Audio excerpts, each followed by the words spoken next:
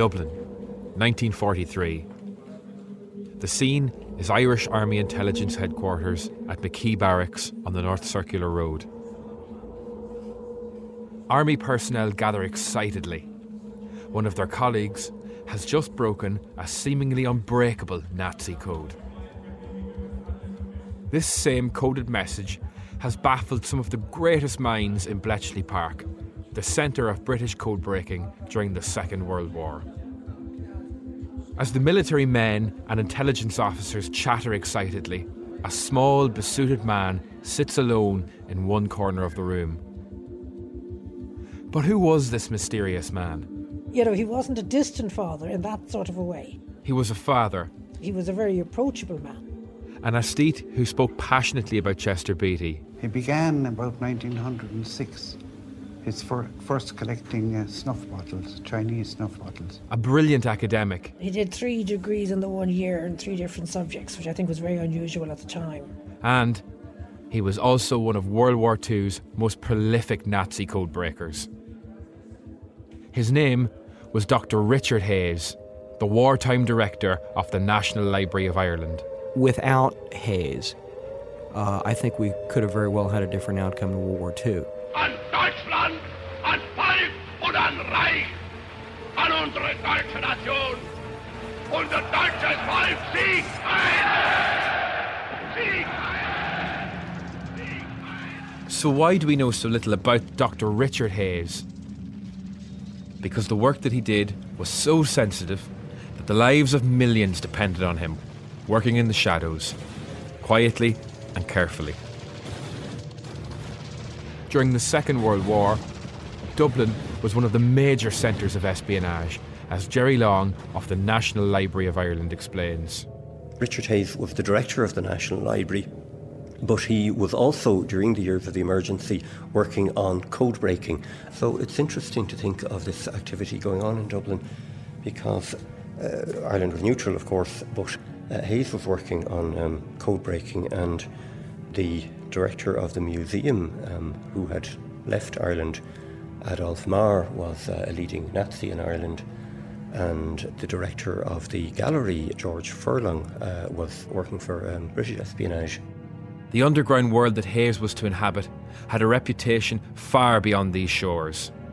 In many ways, Dublin was the equivalent of Casablanca or Lisbon or one of these other sort of international ports of call for spies or for intelligence. Mark Hull is a serving member of the US Army and a military historian. There were so many different things going on, so many different layers. Dublin was incredibly confusing, but you have Adolf Marr, who's a very serious doctrinaire Nazi, and you have some stay behind Nazis, but it's an interesting situation because Ireland is neutral. You still have active embassies. You still have the active German embassy, the active Italian embassy, the active Japanese embassy, including the American embassy. During World War II, Nazi Germany, through its secret service, the Abwehr, tried to penetrate Ireland at all levels through espionage. While most perceived this threat as harmless, due to Irish neutrality, the situation was much graver. In the period we're talking about, Army intelligence was known as G2. That's an American designation within the American General Staff structure. Ian O'Halpin. Prior to the adoption of G2, it would have simply been known as intelligence or the intelligence department or whatever. It would have had different titles within the National Army. In 1940, through their own radio surveillance, the British become aware that there are transmissions coming from Ireland that are illicit. They're coming from Irish Republicans with radio sets sending messages in Morse in some kind of code, or they're coming from German or other sources in Ireland. And over time, the British Security Service MI5 bring this up with the Irish and with G2, and the Irish attempt to trace these radio transmissions. Now the Irish do trace the radio transmissions, and they discover that they're coming from the German legation, which is Northumberland Road. They don't tell the British immediately that they've traced them, because it creates a very difficult diplomatic problem, because it turned out the Germans had a secret radio in their legation in Dublin.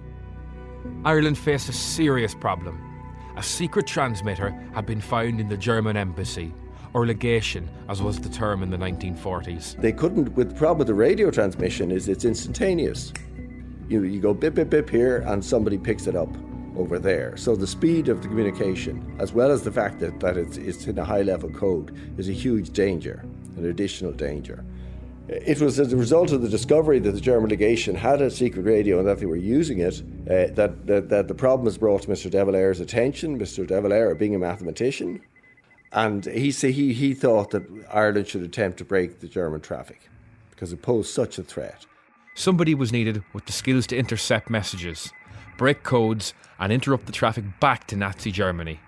It was a role that Richard Hayes was about to adopt with some style. At this stage, Taoiseach Eamon de Valera had become profoundly aware that there was an imminent threat to Ireland. I am sure the deputies will have seen the statements I recently made on the dangers that threaten our country.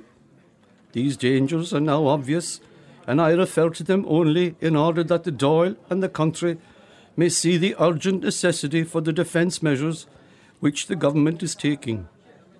The reservists of the regular army and the first-line volunteers are all being called to the colours.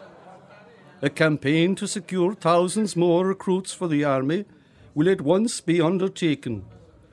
Those who are willing to give their services to the nation being registered at once, so as to be called up for training the moment we can take them. In view of the dangers that confront us, I am sure all our people will be united as one man behind the government, ready to meet aggression from whatever quarter it may come. But whatever about the Army Reserve, what the country needed was the right people in the right places to do the right thing at the right time. Kilkenny man Dan Bryan was appointed director of G2, Ireland's version of MI5, the military's intelligence branch. And Dan Bryan knew Ireland's role was not to outfight, but to outsmart the Germans. Once the transmitter was located in the legation and it was possible to take down its messages, the question of trying to break the code arose. Mr. De Valera, as a mathematician, was much interested and felt that the code could be broken. The situation was grave. Dan Bryan feared the Germans were gathering intelligence for invasion plans and wanted to use the IRA to create instability in Northern Ireland. It was decided to set up a team and make an effort to break the code. Bryan knew the very man to lead the code-breaking unit. Dr. Richard Hayes of the National Library, who had previously worked with intelligence for a short period until he was appointed director of the library, was put in charge of the team. He assembled a team of people alleged to have mathematical or similar talents or who are interested in codes. Bryan knew that the stakes were high and that the code must be broken to avoid the Nazi threat and the possible threat of a preemptive British invasion. But military persona had also been allocated to the team and continued working for some time. They were Con McGovern, who was just commissioned and had a master's degree of some kind. Also Mr. Kevin Boland, son of the Minister Gerald Boland, Minister for Justice, and himself afterwards Minister for Defence and Local Government. While Richard Hayes continued to try and break the German diplomatic code, things took a more sinister turn. Nazi Germany had begun secretly sending spies into Ireland. Hayes, the family man who had spent all his life in universities, was about to encounter something that was far from academic. In November 1940, as Hayes put his children to bed, unbeknownst to him, a German spy dressed in full Luftwaffe uniform gently parachuted into a field in Ballivor, County Meath. His name, Dr. Hermann Goertz. Although neither man knew it yet, Goertz was about to become Richard Hayes' number one target. 4th of May, start 2100 hours GMT. Ireland, 2300 hours GMT. Uneventful flight, average 5,000 metres over mid-England. Entered at Scarborough. No enemy interference as there was thick fog over England. Such lights could not penetrate. Irish Sea unbroken blanket of cloud, breaking up over Ireland. We have no orientation, but nevertheless I jump out, as we already have a false start. My name is Marcel Kruger. I'm a German non-fiction writer and translator. I live in Dundalk. And this man is a bit of a flamboyant character. Hermann Goetz was born in Lübeck in Germany in 1890, trained as a lawyer, then served in the German army in the First World War, was transferred to the German Air Force, where he served with Hermann Göring, who later became Hitler's number 2 in the 30s in Germany. After the war ended, he worked as a lawyer in international law, if I remember correctly, and he was always very interested in England and in Ireland and the whole connected history between the two countries, Ireland and Germany. Immediately on landing, I hide my own parachute. After turning round, the aircraft makes the mistake of flying away exactly over place of landing. I conceal myself, do not know whether in 6 counties or area. To look for the parachute seemed to me more important than an attempt to orient myself. Did not give up my search until the countryside came to life. Parachuted into Ireland in 1940, wearing his full Luftwaffe uniform, wearing his World War I medals.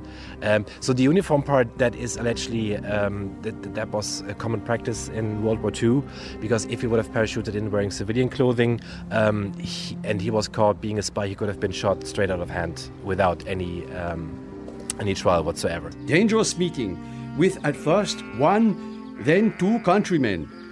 I keep these 2. The one, an Irish nationalist, friendly to Germany, the other a half-idiot with me in the place of concealment, by gentle compulsion with my gun, until the quiet midday hour. I learn that I am in error to the north of Dublin. The IRA and Nazi Germany had a common enemy, Britain. Germany would come to rely on the IRA to ensure their Nazi spies would be taken care of in the field. If Germany could mastermind an invasion of Northern Ireland, and perhaps even the Republic, they could open another front in which to fight Britain, right on our own doorstep. The IRA had come up with a plan they called Plan Kathleen, which was providing the Germans with information and details about Derry and the Loch, where they could stage like a amphibious landing or something. And when that was happening, the IRA would do an uprising, fight the British on land, and then the Germans could march in and free Ireland, so to speak. Goetz marched overnight to Dublin, eventually making his way to Lara in County Wicklow, and then to various safe houses in some of Dublin's most leafy suburbs, such as Charlemont Avenue in Dunleary, Temple Ogue and Norana Road in Dalkey. He made contact with the IRA in Dublin and then was put into various safe houses, and then in June or July, just a month or so after he had landed in Ireland, one of those safe houses was raided by the guards. Goetz escaped, but he left all his medals, his precious medals. German documents and especially the details of Plan Kathleen was also found. So that was that. So all the necessities he needed to work properly, so to speak, were gone, and then he was sent from pillar to post to various, especially ladies with Republican leanings who put up with him. Goetz cut a dashing figure, attending parties under false aliases and becoming romantically involved with various Republican spinster ladies in South County Dublin. As Goetz moved from safe house to safe house in the dead of night, Richard Hayes led a very different sort of life. Hello, Fairy. How are you? I'm grand. It's lovely to finally meet you. I decided to track down some of Richard Hayes' family to try and learn more about him. Like a cup of tea or a cup of coffee or anything? Or No. After much searching, I found Richard's daughter Claire, whom he nicknamed Fairy. She is his only living child. That's one when they opened the second library in the Chester Beatty. She's showing me some pictures of her father. The pictures show a small, unassuming man dressed in a tweed suit. And my mother. So this is Richard here. That's him, that's my mother. And that's my sister, that's Paddy Henchy, who was the next director after him in the National Library. As I look around Fairy's house, there are many pictures and newspaper cuttings of her dad. It's clear he was a huge figure in her life. Richard was born in County Limerick and grew up in County Mayo. My father was born in Abbeyfield, and then they moved to, he primarily grew up in Claremorris. Richard showed a lot of academic promise in school, and eventually he went to Trinity College Dublin, where he studied languages. He did 3 degrees in the 1 year in 3 different subjects, which I think was very unusual at the time. My memories of my father, of course, would always be sitting at a desk with the index cards. You know, if you know the way if you said, like, what would you associate with your father? You would always be this man sitting at a desk. Richard was a man who was clearly an intellectual heavyweight. He would need all his talents to break the Nazi codes being used in Ireland. I'm Gary Maguire. I'm a professor of mathematics in UCD. I'm head of the School of Mathematics and Statistics. My area of research is cryptography and the mathematical algorithms that relate to encryption and cryptography. During the Second World War, messages were distributed through codes known as ciphers. Yeah, well, a cipher is used generally for a message which one wants to protect. You want to keep it secure. So you want to send a message to somebody usually a distance away, and you don't want anyone else in between to be able to read the message. So it's a bit like putting a message in a locked box. You put a padlock on the box, you lock the padlock, and only you and the receiver have the key. So the box then goes through lots of people's hands, but they can't open it because they don't have the key. But the person you want to receive the message at the other end has the key, can open the lock and take out the message and read it. Richard Hayes records in his diary just how complex this task was. Ciphers have been of far greater importance in the present war than ever before in history. This was due to the universal use of wireless as a means of communication. The British cryptographical staff tried to solve ciphers until there was at least 2,000 to 3,000 letters of material available. They considered anything less as either impossible or depending on pure good luck, and good luck will not appear unless there is a wide range of averages to produce it. Here, weeks were spent on material of 200 to 400 letters. It requires incurable optimism to carry on with such impossible attempts. A very simple cipher would be what we call a substitution cipher. So, for example, in English letters, A might be replaced by B and B might be replaced by C, and so on and so on. So when a German spy was captured in Ireland during World War II, which happened a few times, they would be looking for the code book, the book of keys. So what Richard Hayes did was he worked on decrypting their messages, usually without the key though. And that was the real trick. That requires a bit of cleverness and ingenuity, which apparently he was very good at. My name's Dr. Chris Smith, and I'm an historian of modern Britain intelligence, working out of Coventry University. And what Hayes does is he's tasked almost single-handedly to break this material. And some of it he has some success with. So, for example, the stuff which he's doing in terms of the ABWER agents actually operating illegally in Ireland, he's certainly by 1943 extremely successful in breaking that kind of material. But he has a little bit less success with things like German diplomatic ciphers. So he doesn't necessarily do quite so well there. But then again, we wouldn't necessarily expect him to.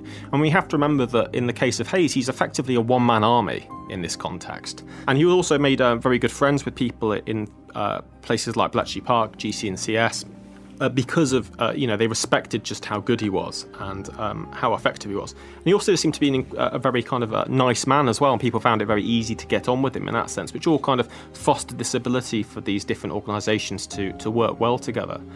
So yes, in that sense, they thought he was, they thought he was a very impressive individual, and he, as I think the historical record shows.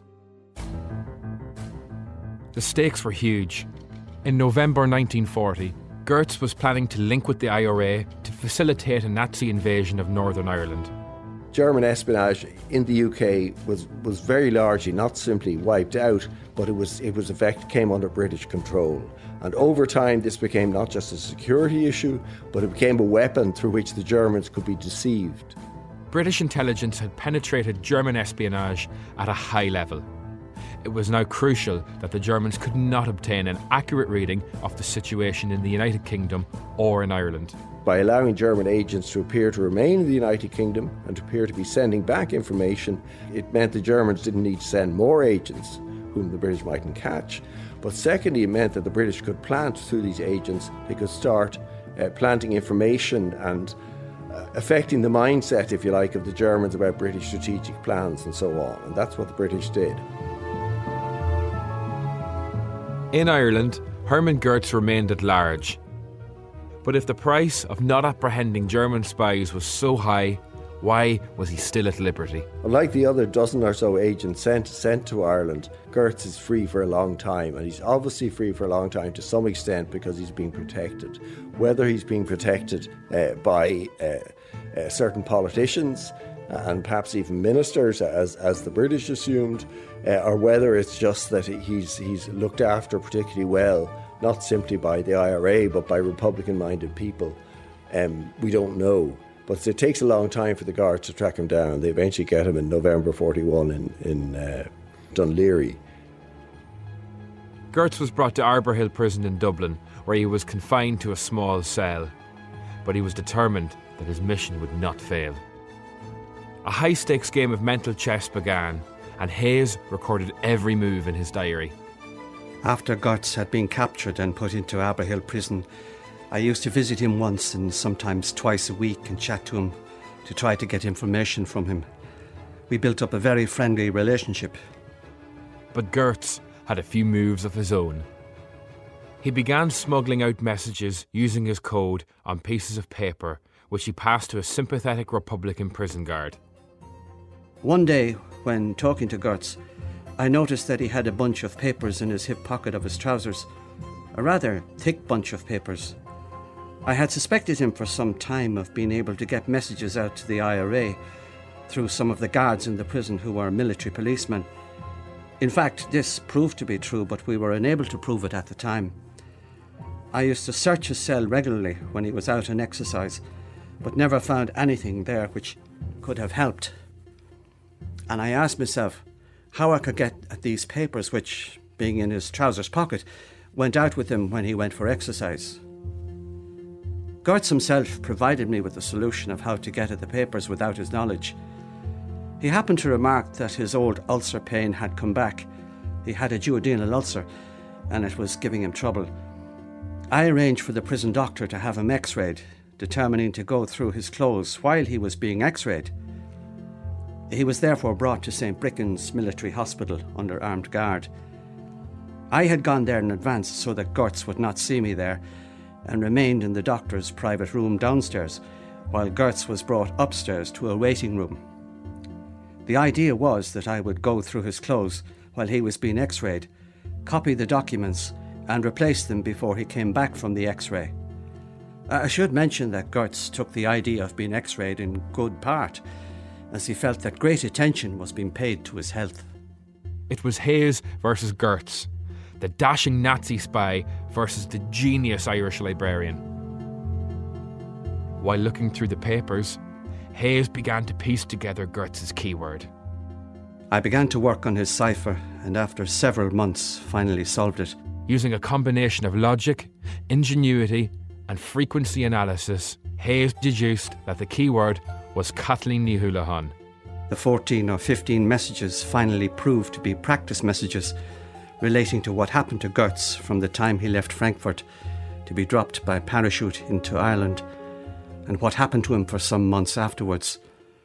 He had evidently prepared these in order to send them whenever he could to Germany, as he had no means of communicating because he had no wireless set.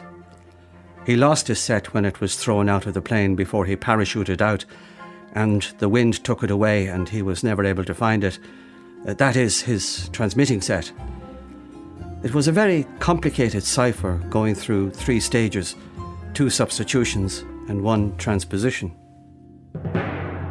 Hayes had broken Goertz's code, but he could not let him know. Hayes' plan was simple: allow Goertz to continue sending messages to his Nazi handler. Hayes would intercept them, but not only that, he'd reply to Goertz, pretending to be his spy master in Berlin. All of Goertz's reports were captured and not forwarded on to Berlin. Instead of sending back sending reports back to Berlin and then receiving replies from his handler there. All the replies that Goertz was getting while being active in Dublin were actually from Hayes and the Irish Secret Service, who made up a conversation with him to get out a few more details out of this. And as you know, famously, Goertz, they send back messages to Goertz commending him on his report. They promote him. It's slightly cruel. He's told he's been promoted, and all these kind of things. So Goertz is completely taken in by what he thinks is the legation, who in turn are sending his reports to Germany, but in fact they're only reaching army intelligence here. The importance of continuing this deception of Germany while secretly using the codes that they had cracked was a tactic employed by all the great code breakers, amongst them Richard Hayes and the legendary Alan Turing of Bletchley Park. The official historian of British intelligence during the Second World War, an historian called Sir Harry Hinsley, who was himself actually a Bletchley Park man during the Second World War, he estimated that at least 2 years were shaved off the length of the Second World War, and obviously saved millions of lives in that context, based on this kind of information which was being produced by people like Richard Hayes and the people at Bletchley Park. They're using these agents in whom the Germans have faith. They're using them to spin this elaborate yarn, a process called strategic deception, so the Germans will be completely uncertain as to where the Allies are going to go next, but they will be convinced that they do know. The leakage of any information by Goertz back to Berlin could have had serious repercussions for the impending Normandy landings. So in that connection, Ireland remains really important, because the danger is that information will come out of Ireland which might challenge the story that the German agents controlled by Britain are sending back to Germany. It mightn't be true information, it might be nonsense, but the danger is that any information that the British haven't, whether it's true, whether it's false, that the British haven't in a sense generated themselves, that might disturb the picture, the big strategic picture that British intelligence are carefully painting to deceive the Germans, in particular about where the Allied landing in France. It's obvious there's going to be a movement across to France, and by mid-43 it's clear, because the Yanks want it's going to happen. The question is when and where it's going to happen. Not only did Hayes' work keep Ireland safe from a Nazi invasion and the country being used as a springboard to attack Britain, his code-cracking brilliance was now sought after far beyond Ireland's borders in the international battle of intelligence against Germany.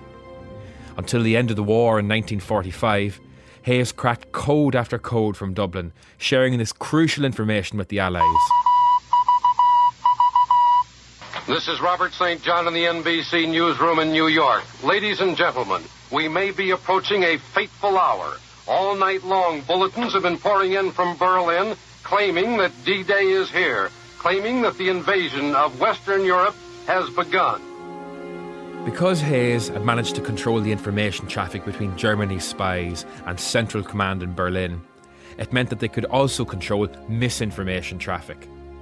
Incorrect plans for the Normandy landings, for example, were spread far and wide by Allied military intelligence using the Nazis' own channels, and completely confusing Germany's ability to cope with the Normandy attack when it happened in June 1944. The weather was none too good, but the little ship plugged on manfully to the beaches, bringing enormous support in manpower and weapons, and bringing also the mechanical needs when of the our blow army falls for Germany in June 6th of June 1944, when the Allies land in Normandy, the German High Command are absolutely convinced that this is only a feint, that it's to distract them, and that the main Allied attack has yet to come. And so Germany holds back her resources from a full-out assault on the Allied forces landing in Normandy, because they think it's only the prelude to a bigger attack. But it wasn't just individual military operations that Hayes played an important role in. It's widely regarded by international military experts that without his work and those like him, in 1945, we may never have reached this moment. Yesterday morning at 2:41 a.m.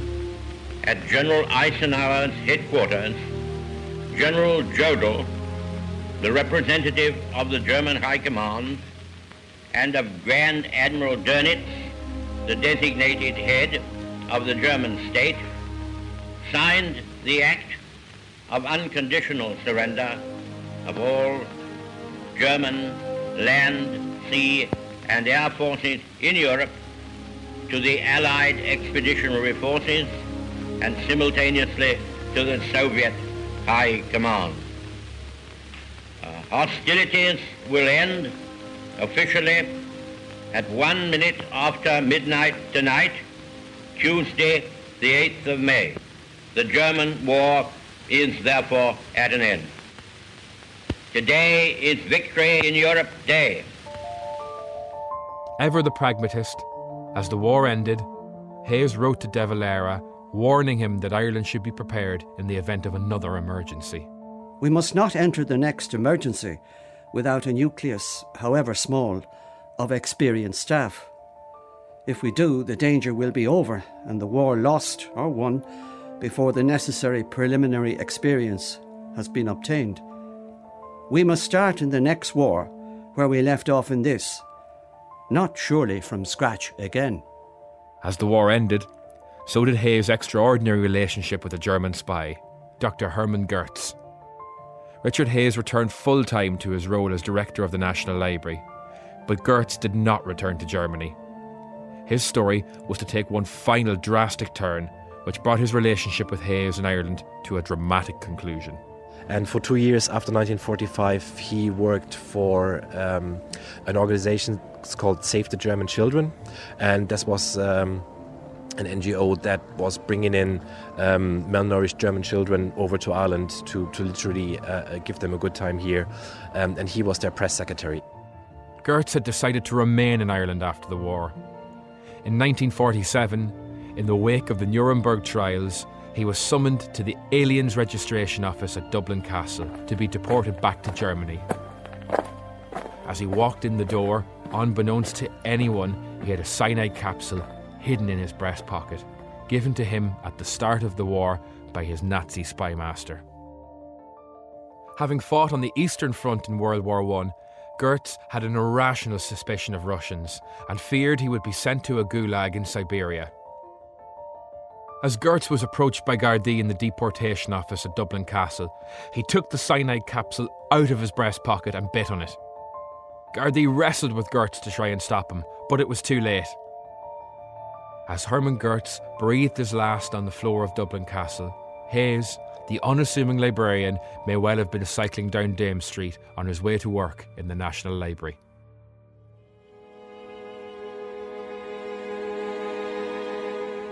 Hermann Goetz's funeral was attended by several prominent politicians.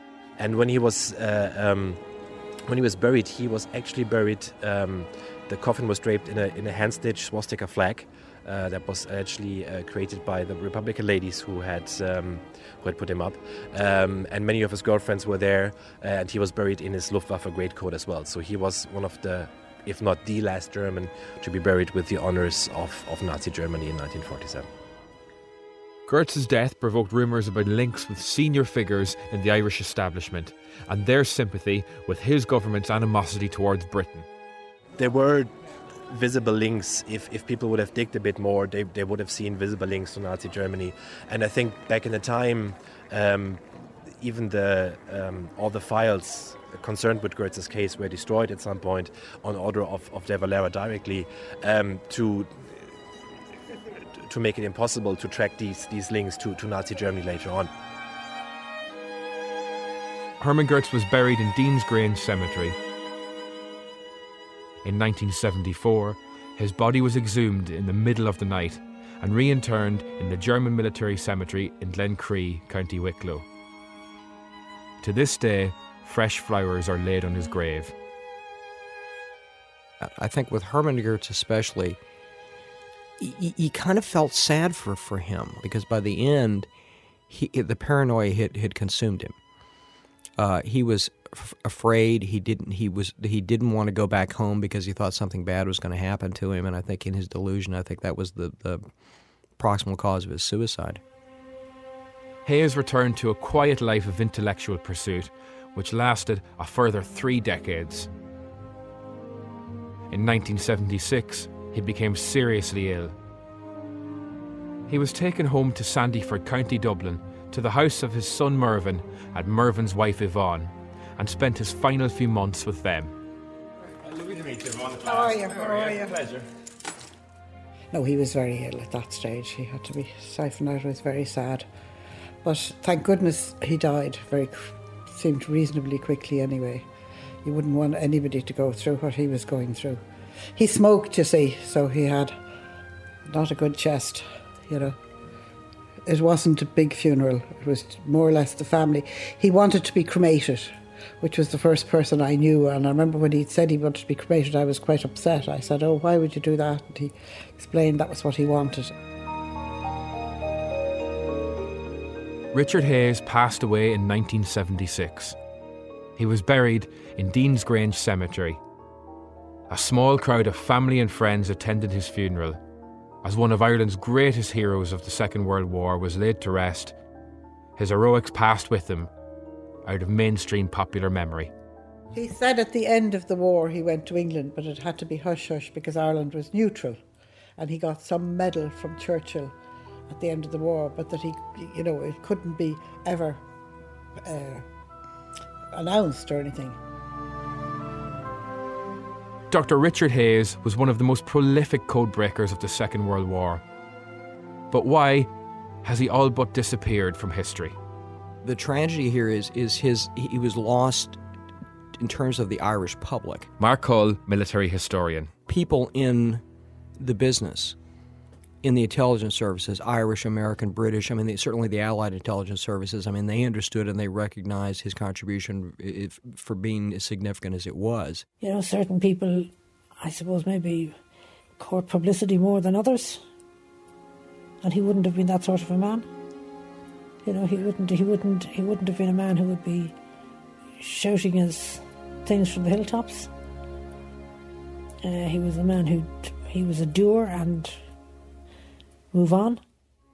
I think in large measure he kept Ireland safe because you had this core of people, and he was, you know, a co-equal, I think, with Dan Bryan in terms of what he was able to do with this.